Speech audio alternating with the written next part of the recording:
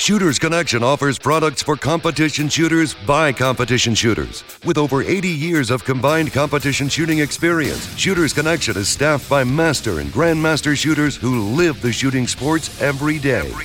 We offer same-day shipping. Shooters Connection also sponsors over 100 of your matches every single year. So when it comes to finding everything you need to compete as a beginner or a seasoned grandmaster, Shooters Connection is the only name you need to know. Online at shootersconnectionstore.com.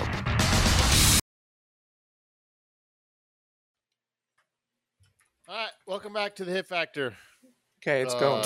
Jeff's talking over me, but that's fine. Oh, that would be a nice intro. So we need to give like some disclaimers. My internet at about 10 minutes ago was reading at 110 kilobytes per second. So maybe you guys will hear this, maybe you won't. We're going to pray that my internet will stay fast. But this is the Hit Factor. We have the whole crew on tonight. Myself, Jeremy Reed, Jeff Cawthon, and Jared the Sasquatch Fox is on. All our GMs in some sort of division or category. But maybe those are legacy GMs for some of us. Maybe we should be bumped down. I don't know. Yeah, like I feel like we need to get everybody qualified. Thanks for qualifying us. We have missed a couple recordings, but this show, as you guys heard, is sponsored by Shooters Connection. So see the link at the bottom of wherever you're listening to this at, and follow that if you need to buy anything shooting related. They got it. They had an EGW part, ambi safety that I needed for a gun, and I just ordered that this last week. So they've been great to be able to just go find stuff that you need, and they usually have it. Again, like, comment, and subscribe on YouTube if you're on there. That does help us if you do. If we can get some interaction. The Discord links should be live now, and you can join the Discord, and there's some good conversations going on there.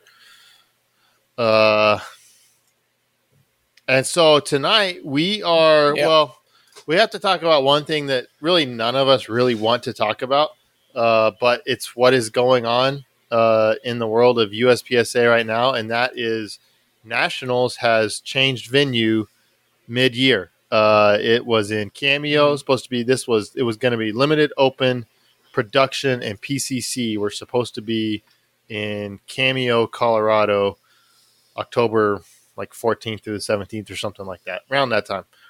And with some drama that has happened, they have been moved to Talladega, Alabama.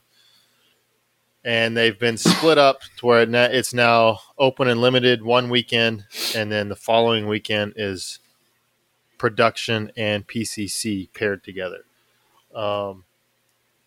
It's honestly, to me, it's just a huge bummer. It just it sucks. Changing venue middle of the year.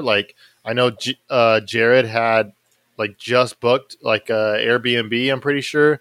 And so now it's okay, can I get out of that? You got to try to find something else if he's going to the next one. And I know for me, I had a trip. I was going mule deer hunting right after that match. And now that match is 15 hours the wrong direction.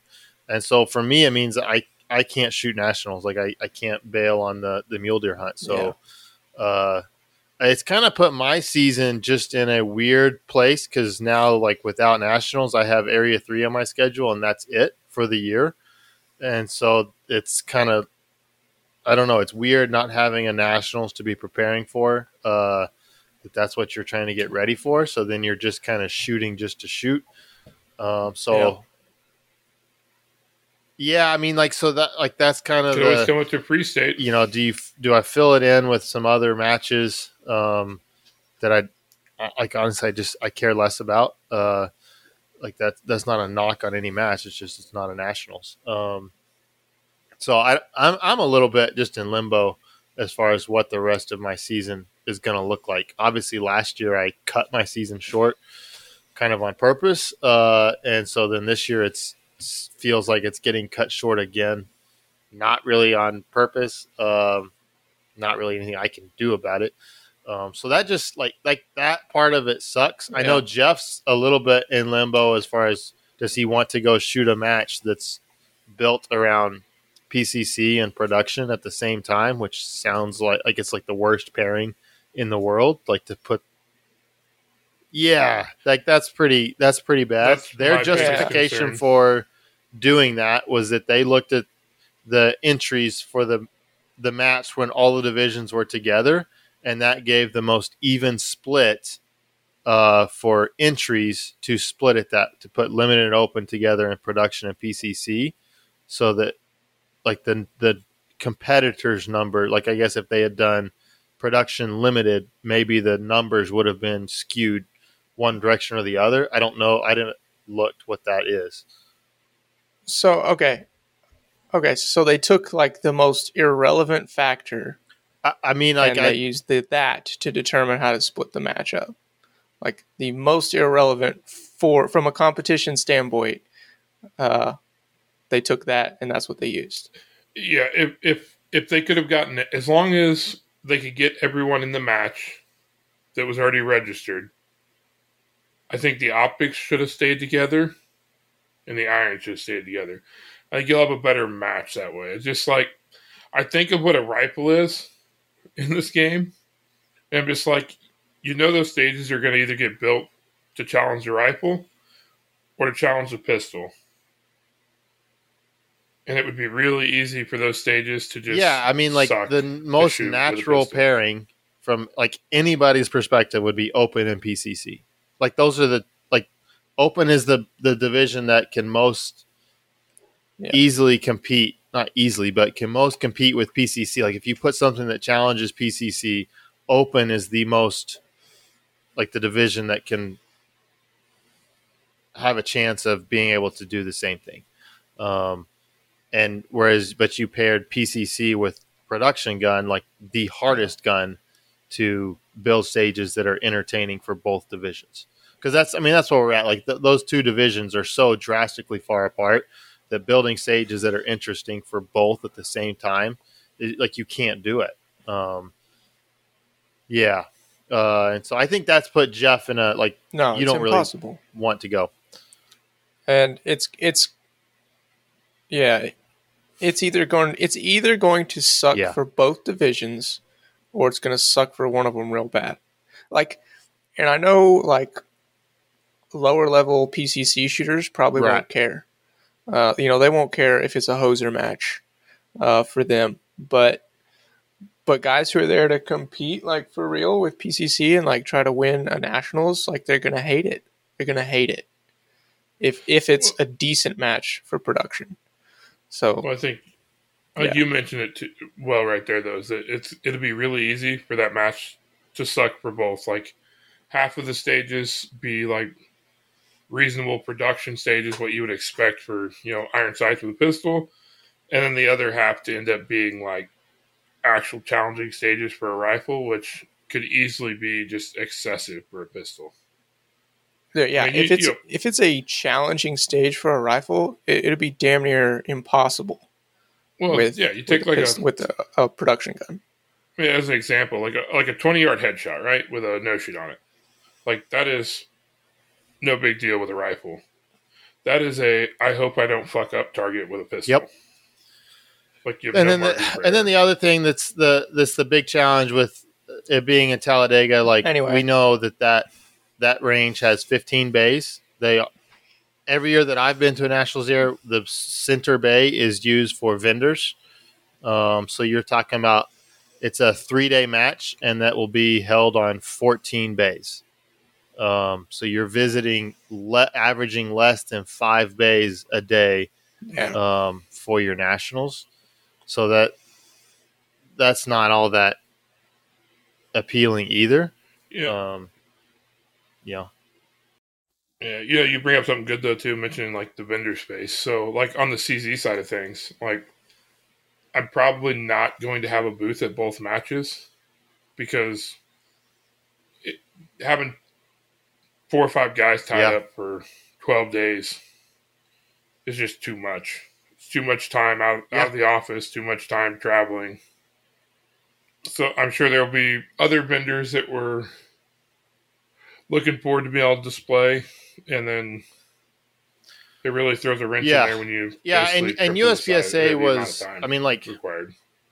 They, well, I mean, like they had to move the match. Now, I mean, like there are people that are gonna have different opinions from me on all of why they had to move the match, and they'll put blank and say they never should have had it in Colorado in the first place, and all of that nonsense. And we don't necessarily have to go into it, but at the same time, like them moving the match in June, like finding a facility that's just even willing to host the nationals, you're kind of screwed at that point. To me, this is not really the first time that USPSA has been in a scramble situation to find a place to host a nationals. And this is probably the worst time, given that their financials came out that they were in a pretty big deficit last year. But like at some point, like if there are no ranges, it sounds like now we have lost Colorado, the Cameo range. That is no longer an option to host USPSA nationals. And in my opinion, Talladega is not an appropriate range for nationals. Like with only 15 bays, that is not appropriate. That is not big enough for a nationals. Like they're really nice facilities. The facilities are not there. It's just not big enough. And so like if that's where we're at, then at some point, this opens up a huge can of worms. At some point, USPSA almost has to consider like, hey, is there some land in the middle of the country somewhere that's fairly cheap that we can put bays up on to where we could host our own nationals, and then we're not at the whim of anybody, whether it's the government or ranges timing or anything like that.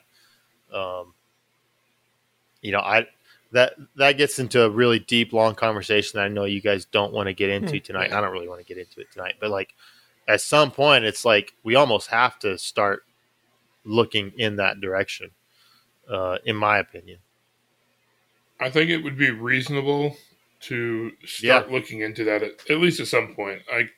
I mean, it's been discussed several times in the past. I'm surprised they haven't already, because you would have you'd have a lot of control over exactly what your facilities were, as well as not being limited on like how early setup can start on stuff. You'd probably if you did it right, you could probably turn a profit, possibly a nice outdoor range in a good area. I mean, if you at least a break even compared to paying. Yeah, and I don't know what they pay the facility, sure what they're paying Talladega CMP, like to host. Like, what are their fees to host nationals there? I know that Cameo was a huge, like they really wanted to have nationals there for a couple of reasons. Like one, it is the best facility that I know of in the country. I don't know of a facility that comes close to that. But it also was very cheap. It was basically like a per user fee, which was like $20 or something like that. Like, I mean, like, don't quote me on the exact specifics of that, but it was not a really high fee. And so like you got a world-class facility and it didn't cost USPSA a lot of money. So like that was the huge draw to try to have it there. And so I wish it was still there. Like I'm sad about how things have turned out with that, because there won't be any more major matches at Cameo in the future unless something changes. And that's a bummer because of what a nice facility it is. Yeah, it is really nice. Yeah, I was certainly looking forward to going out there. I mean, I hate that it moved. I understand why it moved, but it is. Yeah, there's a lot. There's a lot of responsible parties. The one thing that I want to that I kind of want to clear up is like, why did they have to move? USPSA did not move nationals because they were made aware of the MAG restrictions. That wasn't why they had to move nationals. They moved nationals because the facility because of some publicity that was brought about, and whoever gets the blame for that, people can argue and figure that out for themselves. But the facility came to USPSA saying that any competitor that comes here has to sign an affidavit saying that all of their equipment is within compliance. And USPSA, I think USPSA was right at that point to say, okay, no, you guys changed the deal on us a bit here. We will not force our membership to sign these affidavits. Like, we won't host a match where they have to sign some sort of affidavit like this. And so because of that, we are going to move our match. And so like you can be pissed at USPSA as much as you want, and you can blame Troy or Jake. Probably not Troy's not getting much blame, but Jake and the BOD, whoever you want to blame. Once they were forced that the members were going to have to sign that affidavit, they had no choice but to move that match. And everybody else that's mad about it, like that they had a match there, like, nobody was complaining about all the matches that have happened in Colorado since 2013, like the Rocky Mountain 300 that Jared was just at a couple of weeks ago. I promise you, 60-round stages, there are people using more than 15-round mags there. The Bighorn match where Infinity had their entire team there, sponsoring their whole team there, like that. Nothing changed since then. All the other major matches that have happened in Colorado since in the last 9 years, nobody was making a big ruckus about it until somebody did. Hey, I'll have you know, that's good. My production mags actually only hold 15 now. So, do you guys have any more on that? Like, there's lots that we could discuss, but there's so much not solid information out there that I don't know that we need to discuss that much more. Yeah, that's why I'm avoiding talking on it too much. Like, obviously, I've got my own thoughts and disappointments and various things about it, but I don't know what's what yet, so I'd rather not spread speculation or what might be true. I mean, it's probably like most things. Both sides are saying one story, and the truth is probably somewhere in the middle. I mean, I don't doubt that a lot of things were handled poorly there, and I mean, it sucks that it has to move, but like, I probably wouldn't even be upset. Like, I'm not particularly tied to any range or anything like that, but like, I'm most pissed that they ruined like the production pairing. I know that's something little to get hung up on, but it pisses me off, and I probably won't go to nationals because of it. It's not even just the production pairing though. Like, we were sold this great facility with, it was going to have like 24 stops, I think, like over 4 days. And then we get basically an area match. So, I mean, that is a disappointment. I really thought this year, like, nationals was going to be the big grand thing. Yeah, that really is the big shame. Because I think the match in Cameo would have been a really good match. I think it would have been pretty awesome. And that's a bummer. I am overall just bummed with the sport right now, just because just the lack of leadership, like in the position that the sport is in, like it is a huge bummer. There's like this huge, I don't know, cloud, whatever you want to call it, over the sport. I'm somewhat sick of some of the people that are just like have absolutely nothing positive to ever add to the conversation like that. Like, I'm kind of sick of those guys. But I'm also sick of bad leadership too. Like I'm sick of that too. Yeah. And it's like, all I can say and hope is that people will stay in it, hopefully for the long haul, and hopefully this is a rough patch that we get past. Like, that's all I can, and I'm just trying to hope and try and stay positive for that as much as possible. Yeah, you said some good things there. Like, the drama has gotten very old. Like, the internet can get a little tiresome to read. And at the same time, we've both been around long enough. Like, we know plenty of it is well earned. Yeah. But it still gets old every day. Yep. So on some level, I just want to shoot matches. And I think that can still happen. Like, obviously, like, on the bright side, though, it is influencing some of the matches. There has been the matches have been influenced, but for the most part, like, you can go shoot your locals and still have fun doing what you've always done. You can go to your area matches, your other level 2s, and still have fun shooting matches. Yeah, and that is the bright side. Wherever you fall on it, a lot of the board drama does not filter down too heavily to your locals or your state with that being said, I have some positives. I did not attend the Kentucky state match this year. That Leif Kunkel of GX Holsters, he was the match director for that, and like he put a bunch of videos out there, like how he's like sets up the matches and stuff. Like, I hope that he gets the recognition he does, because like he is going to steps to make sure that his matches, like from the stage design to the stage setup, like he's taking steps to make sure that his matches are done really well. To even post production, like he had people send him videos and he edited like a video of it that was like kind of like a hype video for the match, and it was awesome. It was like, I want to shoot this match next year because like that looks great. He's also in the middle of bourbon country, so why not go shoot a match there? So like, do what? I think I'll add that one next year. Yeah, it's probably going to be on my schedule if at all possible for next year. It's a bit of a drive. I guess it's a ways to get out there, but I definitely want to try to shoot it.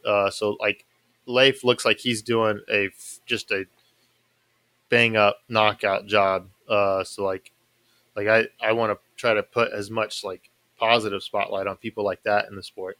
Also, we got to give a shout out to the Cornhusker Classic happened here this last weekend. And I don't know if he's the Hit Factor's #1 fan, but he might be in the top 5. Billy McScrublord's pretty high up there. Like I don't actually know Billy's McScrublord's first name, even though I shot a match with him. I should remember that, but I don't. But C-Class legend, Camden Lee, RO extraordinaire. He ROs like 20 matches a year, but he actually is no longer C-Class, but he is still C-Class legend. But he won B-Class. Actually, he would have won A-Class too, but he won B-Class at the Cornhusker Classic. Was that the name of the match? Yeah. Yep, he was third in open Classic. overall. And I think he was third open as well, I've given right? that, like, he had sent me like videos privately earlier in the year, and I give him like so much crap about his videos. Like, dude, have you ever dry fired in your life? And because his videos look like he'd get up to a position and be searching for his dot for like 3 seconds. I'm like, dude, like you cannot do that. Like you cannot be wasting time looking for a dot like that. And he started dry firing. At least he said. I don't know how much he was, but he started dry firing, and like it paid off. Like it was a much improved match performance over what he had before. He also like he listens to the podcast religiously, so like there's like that's at least worth a 5 to 10% bump in his match performance. And he has one of our Hit Factor hats, like so that's gonna help. Oh, easy. Yeah, he was wearing the Hit Factor hat. He was wearing it at the match. Yeah, easily. So that was probably another like 5%. I think, and then he's on the Discord, pretty consistently. So like, there's another 5 or 10%. Like, we could easily talk in. He got close, I'm shocked he didn't win overall. Give him time, like a few more matches, and I think he'll be there. But I don't know, like if they're like, I don't know how you can give a bigger endorsement of the podcast and the Discord and all that, like, than like his performance. So like people should be paying attention. Like it's clearly going to do a lot for their match performance. Yeah. He was C class when he started he wasn't listening. even Now he's taking third overall to level 2. Just saying. It is a very impressive increase in performance. That brings up a good topic, though. Have you guys noticed, like, a lot of newer people obviously get started in CO these days? Have you noticed how fast people are getting good nowadays? Like, you're talking like a year and a half in, and guys are like highly I mean, there's more information out there than there there ever has been in the past as far as like training info. There's more instructors, there's more people teaching stuff. And so like that learning curve, like when I got in it, like there was very little material out there. And it was mostly like you go on the range and you figure it out yourself. And you hope that you're doing what's right. And like that is not the case for the newer shooters coming out now. No, and I do think high cap and a dot probably helps those guys a lot as far as on the learning curve, because it does make high cap makes figuring the game out a lot easier than starting with a low cap division. And the dot does. Yeah. If you pay attention to what the dot tells you, it'll teach you come in and learn target focus from day one, right? Like yeah. Just for sure. Interesting observation. Right, Jeff, you have questions for us. Let's go. Yeah, let's just dive in. All right, so I'm just going to start with our oldest question and move up because we got some old ones. Okay, I mean, this like one's if it's not from. Do we want to say who they're from or just answer them? Yeah, no, I don't think any of them are incriminating. This one's from old Billy, the Scrub Lord. What's your threshold for bad weather, environmental conditions when deciding whether to train or shoot a match? For example, I live in Washington and it rains a lot, so I just have to deal with it. Not a lot of snow, but I stop shooting when it gets down to 35-ish. I'll go first. I will say that depends a little bit. Like, into the shooting season, winter starts getting here. I'm not really interested in going outside in 30-degree weather to shoot a match. Late winter, and it gets up to 30 or 40 degrees, and I've been in the house for 2 months, like, I'm ready to go shoot a match. I don't care that it's cold. As far as rain and stuff, if it's like a light rain or looks like there might be a little sprinkling, I would still go out and train. But if it's going to be like a heavy downpour where you can't get anything productive done, I'm going to either go to the indoor range or just go home and dry fire. For me, training-wise, Jeremy? I can be a little bit picky because I can kind of look at the week's forecast or the next 10-day forecast, and I can kind of just pick my days based on that. Like these look like the best days. And so like if it's not like right before a big match and like it's a really windy, which for me really windy is if it's getting over like 25 or 30 sustained, then there's just so much dirt in the air that it's just not fun. If it's under 20, then I'll go shoot. Rain is not much of a factor for me where I live. Like it's just like if it's gonna rain that day, like usually it's only for like a thunderstorm blows up for like a certain time of the day, but it's usually not raining all day, so I can either go out before or after the rain if I have to. And then wintertime, I don't shoot a lot outdoors during wintertime. Whenever like early spring and I'm needing to train, like I try to find parts of the day that are over 45. Like when it gets too much under 45, like then you're having to just be bundled up, putting on gloves kind of in between strings and stuff like that just to keep your hands warm. Like if your hands are like numb, cold, it's kind of pointless to try to train because you can't do a whole lot with it.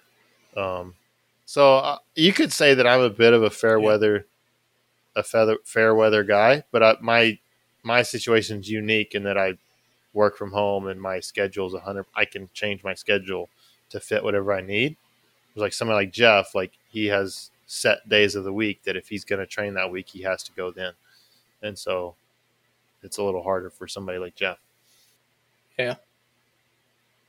Yeah, I will add one more thing on the weather too, though. So if like my forecast for a local match says it's going to rain, like I'm still going because that is something that you will potentially have to deal with at a major.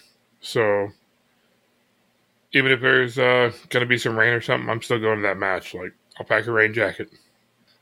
Yeah, so it's kind of an interesting question because he's talking about cold and rainy, which is not weather that I have to deal with a lot here.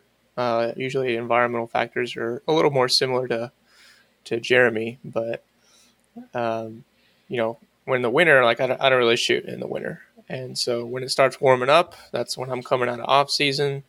Usually around the end of March is usually when it is, beginning of April. So, I mean, I have to deal with cold just a little bit here and there at the beginning and maybe very end of the season. But other than that, not much. And, you know, I might tough it out on during those times. Like if I have a match coming up and I have to go shoot, you know, I haven't shot all winter.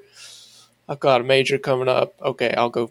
I need to go shoot at least once or twice. You know, that kind of deal. I'll tough it to go shoot in the cold. But for the most part, the season is nice weather. But yeah, if it's raining, like I don't have bags, so I'm not gonna go out and just like make a bunch of soggy targets and still not to get to shoot. Now, if I know rain is coming, I'll still go to the range because the weather's unpredictable and I'll get there and maybe it blows over and doesn't even rain. So I don't necessarily depend on the forecast. I play it like almost up to the hour. I'm at work. It's 5:00. Is it raining? Okay, it's not raining. I'm going to the range. It doesn't really matter like how cloudy it is or anything like that. So yeah, I'll go shoot as long as it's not pouring. If it's sprinkling, I'll shoot. If it's raining a little bit, I'll shoot. But if it's going to destroy my targets, I'm not shooting. And the other factor that I deal with here, is, like Jeremy, I'm sure, is heat. And I know a lot of people are not going to go shoot in the heat. But, I mean, if it's 100 degrees, I'm going to shoot. I won't let that stop me. So that's probably what I deal with more here than rain or cold. It's just going to be like... Yeah. I mean, like we've had a really hot, fucking hot spring and summer here in Texas, so, yeah, where I'm at in the Panhandle. And so, yeah, like when I was training for those, like for nationals and stuff like that, it was, yeah, it's 105. So you still got to get out and suck it up. Some days, if you can, you might go out earlier and where it's only 90, 95. And like, it's just, once it hits like 105, like that's, man, that kind of heat is pretty oppressive. And I know the guys from Phoenix are kind of laughing at 105 because they live in 115 and 120. But that it's pretty oppressive when it gets over like 105. But at the same time, it's kind of like, you know what, like you can suck it up, and sweating a little bit's not going to kill you if you drink water. Yeah. And it's really like the heat is really only bad to me anyway when I first get out there, because I work in an office. And so like you step out of the office, step outside, and it's like, dear God, I'm going to die. But then like you're out there for a while, you start sweating, your body starts getting adapted, and I can usually get a good training session. And even if I'm covered in sweat, I mean, that's just part of it. But as much as I hate the heat, I can live with it. What gets annoying is when it's super humid also. It's like you're sweating, but you like can't even keep your hands dry. Like you put, wipe them off with a towel, put Pro Grip on, and like by the time you dry, luckily done, I virtually never have to deal with that. I mean, unless it rained like that morning, otherwise I don't have to deal with that. But yeah, I mean that would be tough. I'll say like sometimes I will pick. Like I don't do this a lot, but sometimes I will pick humid here. Like the worst part of the day to go practice, just from a like I'd want to train in bad conditions a little bit. I don't want to do that all the time, quite frankly, but sometimes I will choose to go out when it's super hot, or even like when it's blowing 30 miles an hour. Like I'm still going to go out and shoot and get some training in. and just trying to deal with shooting well when the elements are bad. I do the same thing. Like training on a weekend or something, I don't try to go out at like 8 a.m. to beat the weather. Like I go out at a warmer part of the day because that's how it's going to be at matches. Like living in the Midwest like this, most of the majors I shoot are going to be hot and miserable. Yeah. And it's going to be way worse if you're not used to it. Yeah, I mean, I would say, just to like overall answer the question, like try to go shoot in some weather that you don't want to shoot in, because actually it was Matt Hopkins. He said this one year. We were at a match and it was really cold. You know, it was like 35 degrees. It was raining. I think there was some snow here and there, and like everybody was complaining about, man, I'm just not shooting good. You know, he's like, well, you should go shoot in the cold sometimes. Like, you shoot in the cold, maybe you'll shoot better in the cold. It's like, hey. So now I try not to be a bitch, and if it's cold, I go ahead and go shoot.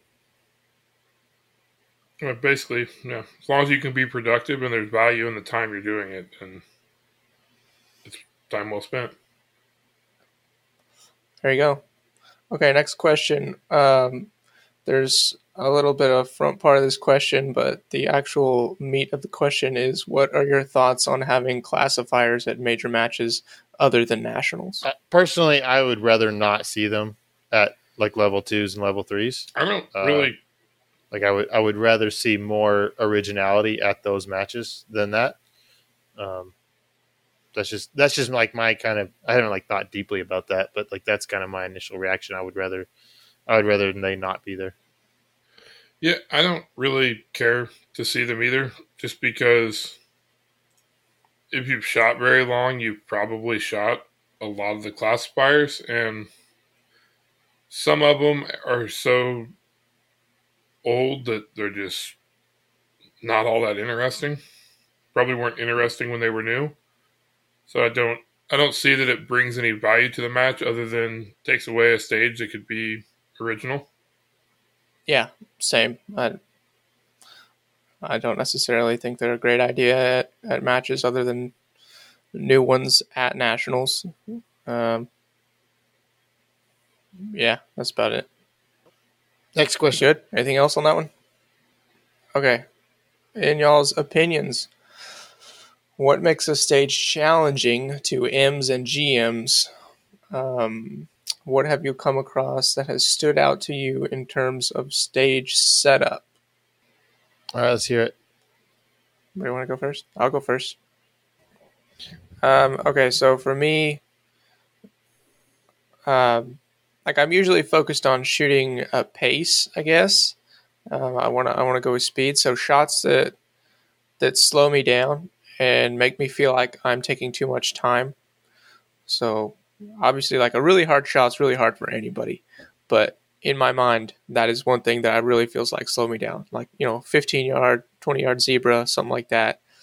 Really difficult for me mentally. It's difficult mentally to shoot that target and not feel like I'm doing something wrong. Also, something that really throws me off and makes me drop a lot of points. This could just be specific to me, but is like positions where I'm shooting not in a normal stance. So like a lean, a squat, anything like that, where it's just like I'm probably going to drop more points than I should because there's this one little factor that's throwing me off. Those things. So it's just like anything that you can add to the shot that's kind of going to distract me mentally from what's going on is difficult for me.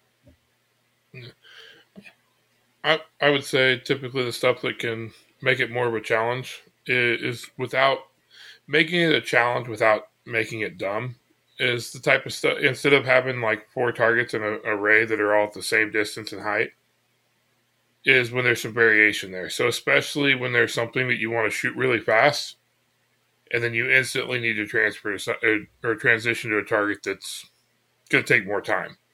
So that's the kind of stuff that those targets themselves are not hard to shoot, but that is some separation room is how fast you transition that gun to a harder target, or especially whenever, let's say like you have a 15-yard mini popper and two wide open 5-yard burner targets. That's the kind of stuff that can add challenge, but none of those shots themselves are ungodly difficult. And then also making sure that the transitions aren't all like 1 foot apart. Like, it doesn't mean every single target needs to be a 180-degree transition, but when there's more room to separate the field and that stuff. And those are the harder skills to be better at. When a lot of stuff requires you to speed up, slow down, speed up, slow down. I'm gonna be I don't know if this is a grumpy grandpa answer, but like, I don't really like the question, because I don't like the sense that, oh, I'm gonna build a stage that's really gonna get or really challenge these. I'm gonna make these GMs slow down. I'm gonna make these guys be slower, and I'm gonna make them mess up.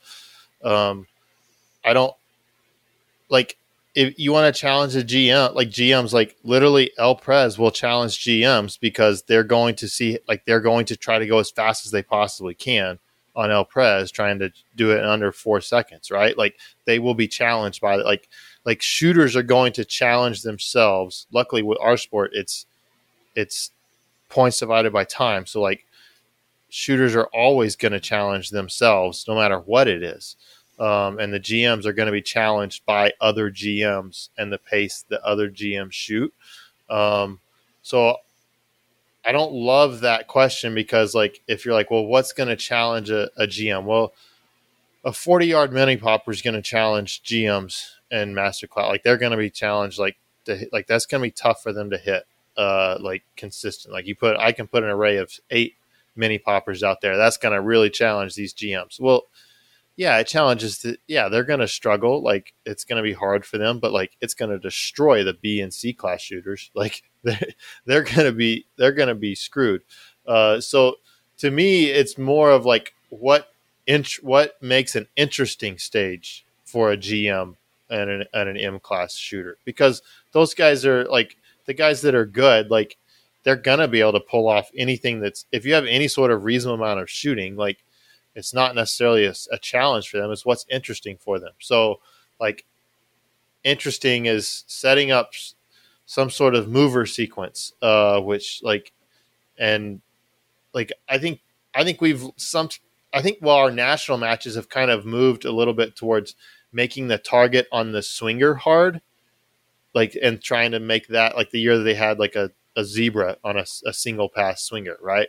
And so like, trying to do that to make it interesting. Well, I would rather see something where you have like just a moving target that like basically is only hidden when it's before it's activated, and then it's wide open, but you have other targets to engage in the meantime. And it's matter, okay, how many targets am I going to try to engage, and where am I going to try to engage it, type thing. And it's a pure decision from that point of what do you think you can do ahead of time, and then can you pull that off during the actual stage. So I would like to see that question posed more of what is interesting to those guys and what makes an interesting stage. And Jared's right in the like speed changes, like slow to fast and fast to slow, like that. That's interesting. That's much more interesting than just all 20-yard targets or all 5-yard targets. Having those speed changes within a position or within a stage makes those stages more interesting. I do like what you're saying about reworking the question, because you basically, by reworking the question, you're answering kind of what I was getting at, and I didn't think of it from that standpoint, is that none of those shots individually should be something that the average guy can't hit with no time limit. And you start talking like a 40-yard mini popper, if you put 10 of them out there, I'm not going to go 10 for 10. Like, I'm sure somebody out there can. You put 3 of them out there, like, and most top GMs are like, man, difficult. I hope I've got a few extras in the gun to, like, they're not going to plan on going 3 for 3 on 40-yard mini poppers. No, but, another great example of what you're talking about, the swinger. So, putting partials on the swinger can make the swinger exceptionally difficult to just shoot in general. But if you take an open swinger and make it where it's only available when it's up and it's blocked both times, you can't trap it down, that makes it a much more difficult swinger to take in one pass. But every shooter on that stage can get 2 hits on that swinger in a reasonable time. I like it. Good answer. And like Jeremy was saying, if it's going to be a good stage, if it's going to be an interesting stage for a GM, it's going to be an interesting stage for all shooters. So thinking of it from like the level of the shooter, I don't think is a great wording. I think you're absolutely correct. Next question, Jeremy. There you go. Got a couple different types of answers there. Hold on. We already answered this one. I mean, it's a different question, but you basically just answered it. So, let's see. Okay, how often do you practice scenarios like table starts, reloading from a table, prop manipulation, seated starts, prone shooting, etc.? It seems pointless to dedicate serious time resources to something that doesn't seem to show up often or affect your stage time by that much. Okay, I'll go first. I don't think I've ever practiced prone shooting. At the end of the day, shooting is shooting, so we'll have sights pull the trigger back. It's not something you're going to see a ton. As far as like table starts and table loads and stuff, I'm sure I've probably done them in live fire at some point in time, but that's something that I'll work occasionally in dry fire because it is something you see enough that you need to be comfortable doing it. But even then, it's something I'll probably do if I see it's something I'm going to see at the match. So it's kind of like weekend shooting. I'm not generally going to train weekend shooting, but if I flip through the Area 3 matchbook and see a weekend stage, like I'm going to put some time in on the weekend to make sure I'm comfortable. And same thing with seated starts. Like that's stuff that can be worked out in dry fire as far as the motions of it.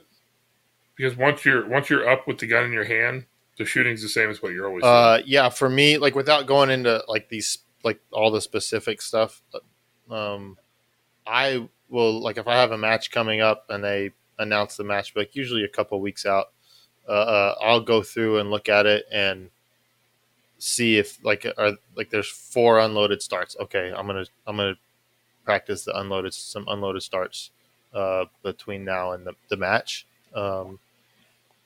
So stuff like that, it's to me, it's more of as it's coming up in a match, I will practice it. I don't put a ton of dedication towards that stuff.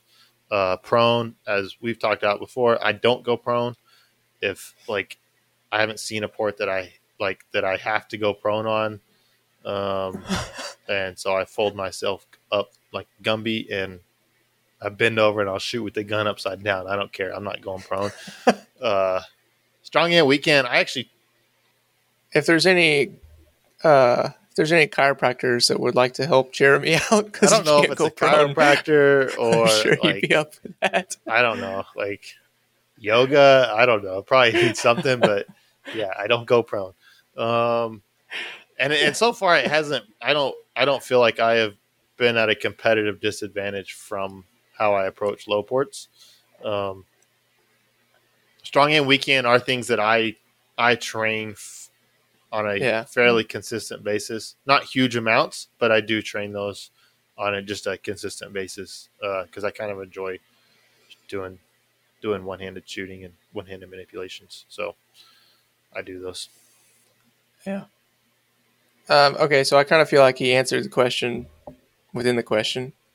It seems pointless to spend times on these things when you don't see them very often, and they usually don't make up a ton of percentage, even on the stage that they are in. Like I can think of a couple stages. They're like one of those things had a large effect on the hit factor, but for the most part, no. I just want to make sure that I can sit down and stand up quickly, and I can lay down quickly.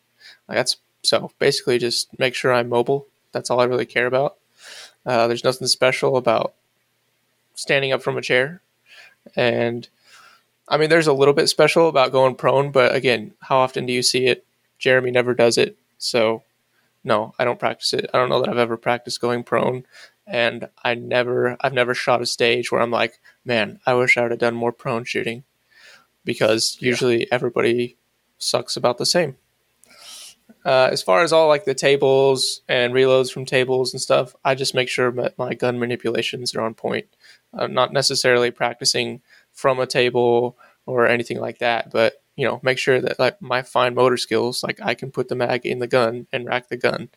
I will say, like, sure for table starts, like I do think there's some different ways to approach like how you pick the gun up on a table start, like especially if the gun's loaded or unloaded.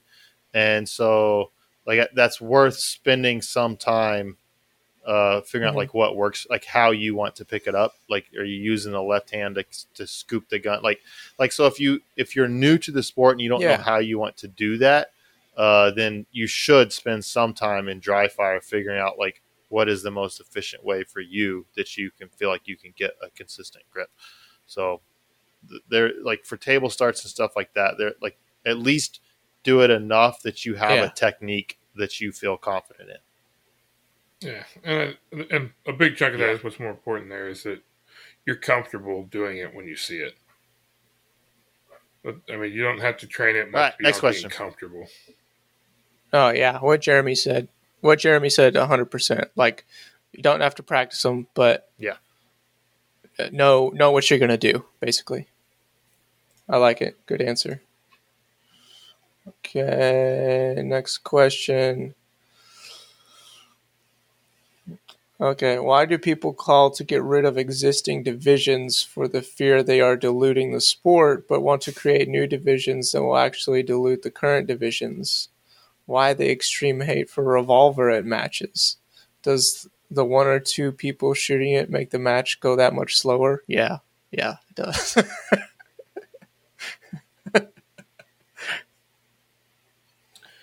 I would say the bigger thing is, like, to all of us anyways, this is a competition. It's about competing. We got to compete against as many people as possible.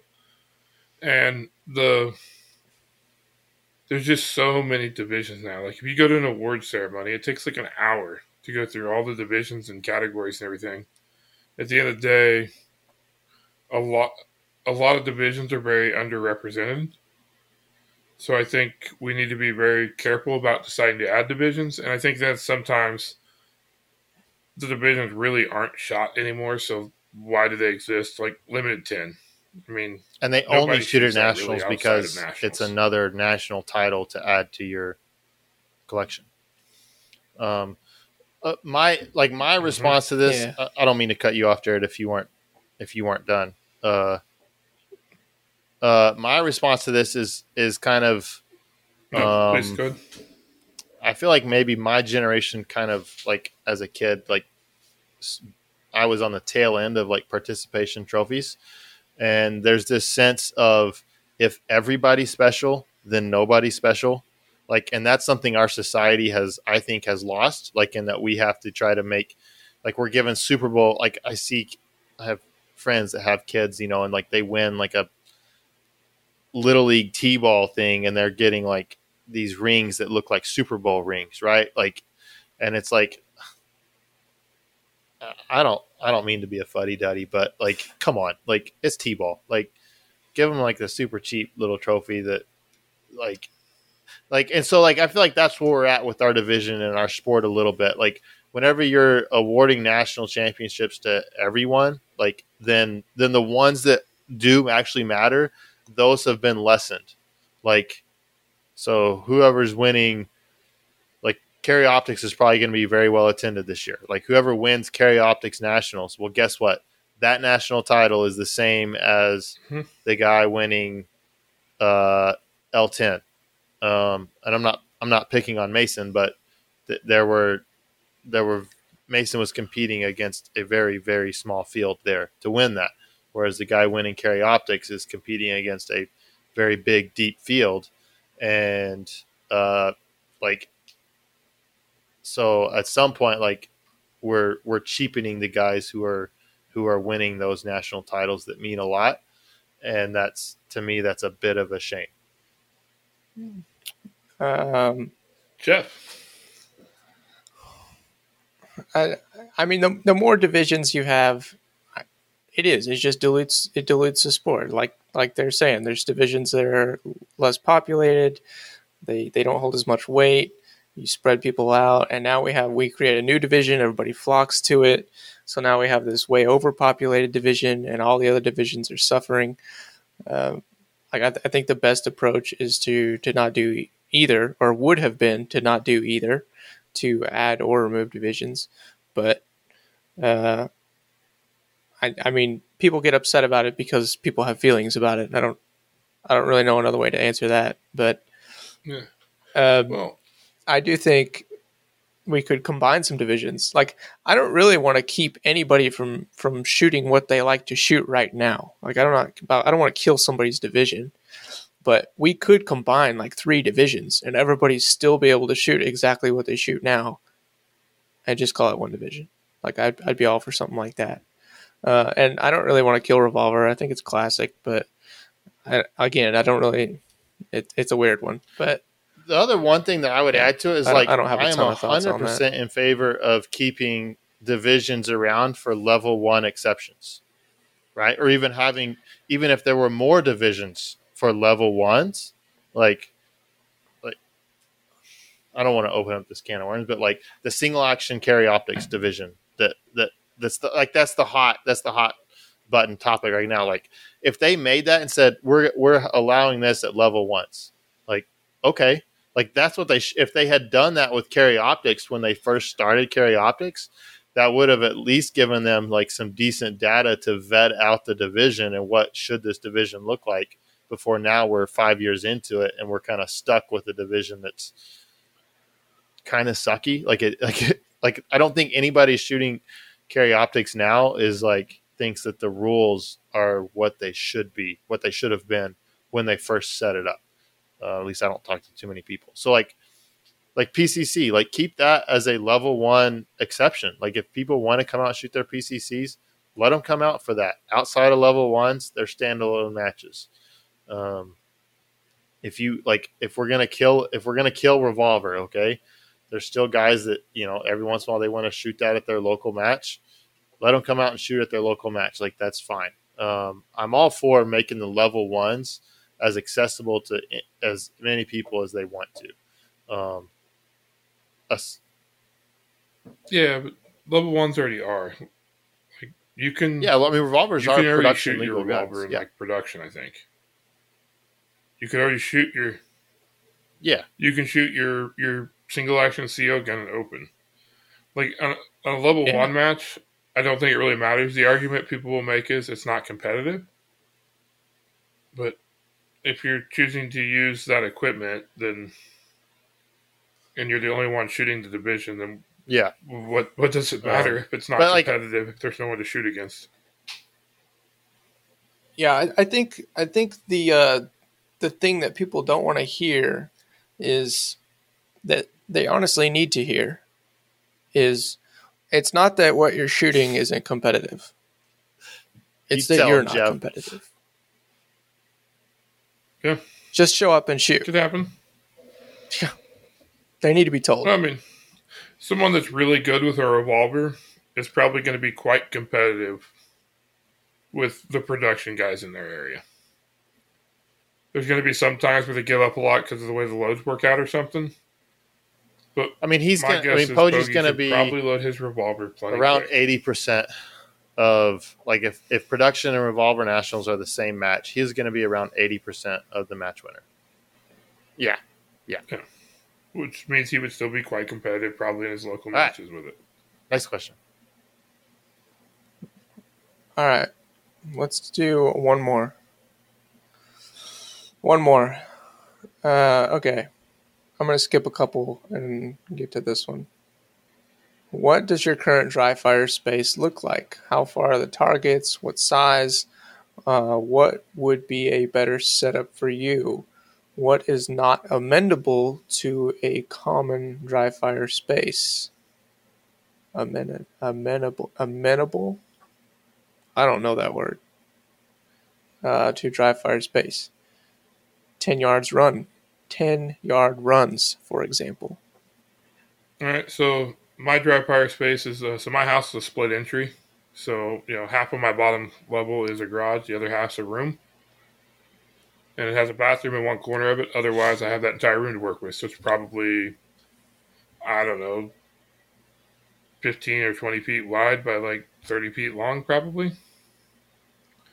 And around the outside walls, around the outside of the house walls, it has a ledge at about 3 foot from the foundation. So I commonly use that to place targets.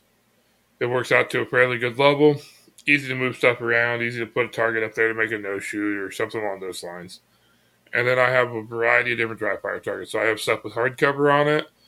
I have IPSC targets, USPSA targets. I have 6 size and 3rd size and half size, as well as some of the fake poppers and plates and stuff. And I'll often move stuff around. And more importantly, I'll leave a bunch of targets up that I'm also like transitioning by and just ignoring. But what I wouldn't want to work with in my dry fire space is like no room to do any movement. Like you don't need 30 yards of movement, but you need enough space to actually move a little bit. That's not just like one step. Like I wouldn't want to dry fire in my reloading room here. I have 10 feet from wall to wall or whatever. Do you use any props or anything? I have a table and a chair, and I have a barricade that I've made out of just a target stand with a couple of targets on it, but I've also cut out the A zone on those targets to use them as ports. Nice. My dry fire, I dry fire in my shop, which is filled with tools and other stuff. So I don't have like just a dedicated dry fire space.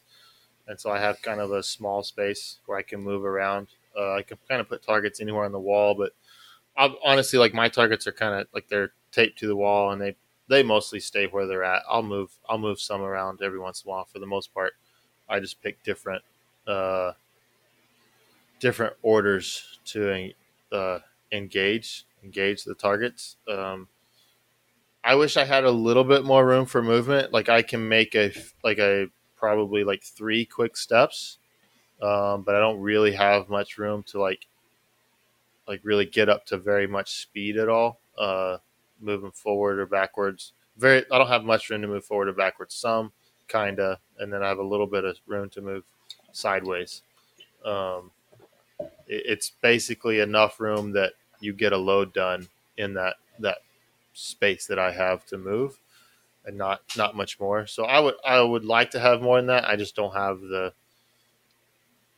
aside from trying to take over my garage and doing it there, which then you're moving cars out and stuff like that. I'm kind of, to me, a garage is for cars to go in, and I try to make sure that we can still put cars in the garage and I don't fill that space up with other stuff. So mine is fairly simple from that standpoint. I think ideally, like you see, like what Casey Reed has set up when he's making his online coaching deal. Like he's got a room that has like like the whole floor is covered in rubber pads, right? And it's basically like a room that's dedicated to dry fire, and it looks like it's at least 20 feet by 20 feet or something like that. And those measurements could be wrong, but something like that would be nice. I don't have that. Yeah, so I just moved, so my dry fire now is different than I moved about a little over a year ago. But my dry fire now is different than it has been all the way up until now. So in the past, it was a room that was probably about 20 feet by 10 feet, maybe 12 feet. So basically, I could just run back and forth long ways, doing stuff that way. And there was like a couch in there and a gun safe and some bicycles. So I mean, it was a little cramped in there, but I was able to get some good training done in there. And I've always just used like pretty small dry fire targets up until I moved here, where I've used some larger ones, lay them on the ground or set them up on a shelf to practice some softer exits or something like that. But when I moved here, I took over the garage. That was that is my dry fire area. So, there's some shelves on the walls, so it's a little smaller, but it's probably somewhere around 20 by 20, maybe 25 by 25, something like that. It's a pretty big space. I've got all my workout stuff out there as well. But I have lots of room to move around. And I still pretty much use majority of like the smaller dry fire targets. I don't know. I guess I do have a pretty good mix here. At the last house, I had really small ones, but here I've got a pretty good mix. Full size, 3rd scale, 6th scale, spread out, just all over, all different heights, all different distances. Very random. I try to set things up very random. Like I don't like putting things like anything at the same height. I don't know. It's just something I like to do. At my last house, I had I had a space on the wall that I just called it my transition matrix, and I basically stood there and I took pasters and I tried to place them as randomly as possible. Like I tried to make a patch of pasters on the wall that was probably like 3 foot by 3 foot, and they were probably all 5 inches, 6 inches apart. And I tried to make it where there was no pattern, no distinguishable pattern in the pasters. It's really difficult, actually. But that was something that I used a lot. And so I have something similar to that here. I've come up with some other transition type drills. I use a lot of pasters for like transition type drills. So I'll just use a single paster. I do have a barrier that I created from just like a target stand piece of cardboard. I'll move that around, put fault lines down, to come in and stop at. And it's set just high enough to where I can squat and shoot underneath it. So I'll do that sometimes. And then my other prop that I use it's a concrete floor in there. So when I want to practice a whole bunch of reloads, I have a box and it has an old sleeping bag in it. And I'll practice reloads. If I'm going to do like three pouches back in a row, I'll practice over the box and work around the box. I have a couple of drills I've come up with to use that to get a lot of different maneuvers in. So I think that's pretty much it. I've got some tape on the ground because it's concrete floor. I've got tape boxes for shooting positions. I have a taped out agility ladder. You haven't built any swingers yet? Yeah, I think that pretty much covers it all. You need to get to Jay's level. No, where you can build like full on stages in your garage. I know, I do. If I had the stall mats to cover my garage floor, that would be legit. I do also have a shooting box. Until you said that, I forgot. I built one out of PVC just used for dry fire. Nice. Yeah, I think that's everything. I do need a swinger though, real bad. Maybe not like a full size like stage style swinger like Jay has, but one of those dry fire swingers would be something I need to get one of those sometime. Those would be moves. Pretty cool. Yeah, I just haven't ever done. Yeah, I've been saying that too. One of those would be pretty neat. The dry fire. I mean, that's like that. Like everybody's different. Like they're set. Like there's lots of people that like they dry fire and they don't even use dry fire targets. They just use like outlets. Just random marks that they have like in pictures on their house or something like that. Like it's just anything that they can pick as a like that is an aiming point, then they'll just use that for dry fire. And I think there's actually some good validity to doing it like that. And like everybody does a little bit different. So try to be creative, use what space you have available to you and find ways to work within it. So. Yeah. And also don't forget when it comes to dry fire, you can do dry fire on the range while you're live fire training as well. If you want to work something specific without using ammo. Yeah. Yeah, I've used plenty of light switches and even like like a divider on like a garage door or like a piece of trim. Like it's not a good transition point like vertically because it's long. Yeah. But horizontally, just like getting where you can stop on it. That works as well. So just get creative. Yeah, or I use the actually buy ones some from dry the fire Pro Shop, targets. They're the pretty Ben cheap. Steger Pro Shop. And there's lots of different options out there for those nowadays. Yeah. I don't think I bought any Yeah, for I my mean first they 2 weren't years. available when I was I just like cut them first out of 5 or 6 cardboard. years I was in it, and so yeah, I just cut them out. They were kind of I mean the ones I cut out were like weird shape, like they were like it's like I think this kind of looks like a turtle target, and it's just kind of a weird random amoeba shaped target, right? And it was fine. It was good enough. Right.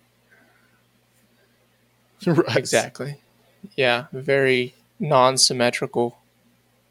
For the grand scheme of things, though, and what everything costs these days, like no more than dry fire I mean, like cost. It's worth adding. I would definitely like if I was starting new again now, I would buy the dry fire targets. Like it's just so much easier, like than trying to cut them out of cardboard. And they're scaled. Yeah. Like I that's the nice thing about the dry fire targets is they are scaled, so you can know, okay, this is a third scale target. So if I have it at 10 feet, well, that's simulating a 10-yard target, and so you can know that by knowing what scale those targets are at, kind of what you're simulating, which is kind of good, kind of nice, I think sometimes. Is it weird that I don't think that's necessarily weird. Done that, but like you were talking about how you always dry fire with like pretty small targets. I tend to do the same as well with some pretty small targets. And so then like I sometimes like did the math on that. It's like I'm like simulating trying to hit like literally like 50 or 60-yard targets, like what is simulated. But the problem is that like if you're doing that and you're trying to run some sort of par, like decreasing par time, then at that point like you're getting to where you're accepting visually just hits on brown, because the target's so small that you can't really stabilize in the A zone, and so you're getting used to visualizing. I mean, just visually, anywhere on target is good enough. Rather than being precise on finding the middle of it. So like, I do think at some point, like making them so small that they're so hard, like you can maybe kind of get in your head a little bit that way. Like I have some of mine that are on the wall. Like I've taken a black Sharpie around the A zone, because that's the other nice thing about the dry fire targets, that like the A zones are marked and stuff, and the C zones and stuff too. But like I've taken like a Sharpie and just outlined the A zone. That way I have a visual confirmation there. Okay, I actually am aiming at the A zone. I don't have all the targets like that, but I have like one or two like that, just to kind of make sure that you know where the A zone's at, and are you being too sloppy or too accurate even. Could you be faster? That reminds me of something Ben posted the other day about like putting marks on the target, right? Yeah.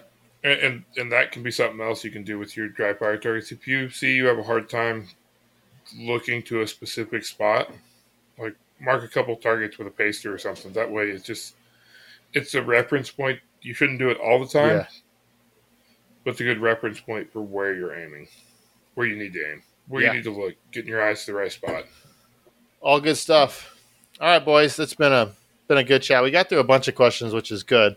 We probably still have a bunch of other questions. But if anybody has any questions, send them to us. If you're on the Discord, we have a chat just for that. Otherwise, send it to us, email it to us, get us on Instagram, Facebook, or anything like that. We respond much better to the Discord stuff, but we will try to make sure we respond to anything on Instagram or Facebook or anything like that. Yeah. So links to everything will be in the description, as far as the media pages. Also a link to how to get into the Discord. Also, today's episode, as we mentioned before, was sponsored by Shooters Connection. So be sure you guys hit their link. It'll be in the description. Shooters Connection, they sponsor a lot of matches for us. So be sure to support them. Their Shooters Connection is run by competitive shooters. and they're shipping stuff out fast, and they're supporting not just matches, but they're supporting us. They're supporting the podcast, which is another part of this sport and this industry. So support them, support us. Hit the link. Appreciate it. Anything else, fellas? Weller Antique tonight. It's pretty good. Oh, nice. Penelope 4 grain. Buffalo Sweat vanilla bean stout. Or vanilla cream stout, sorry. Oh, nice. I think I've had that one. I really like it. Awesome. It's a brewery out of like Wichita, I think. All right. Yeah. Nice. Peace.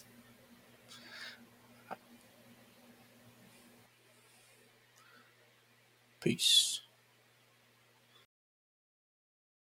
Oh, stop recording, damn it.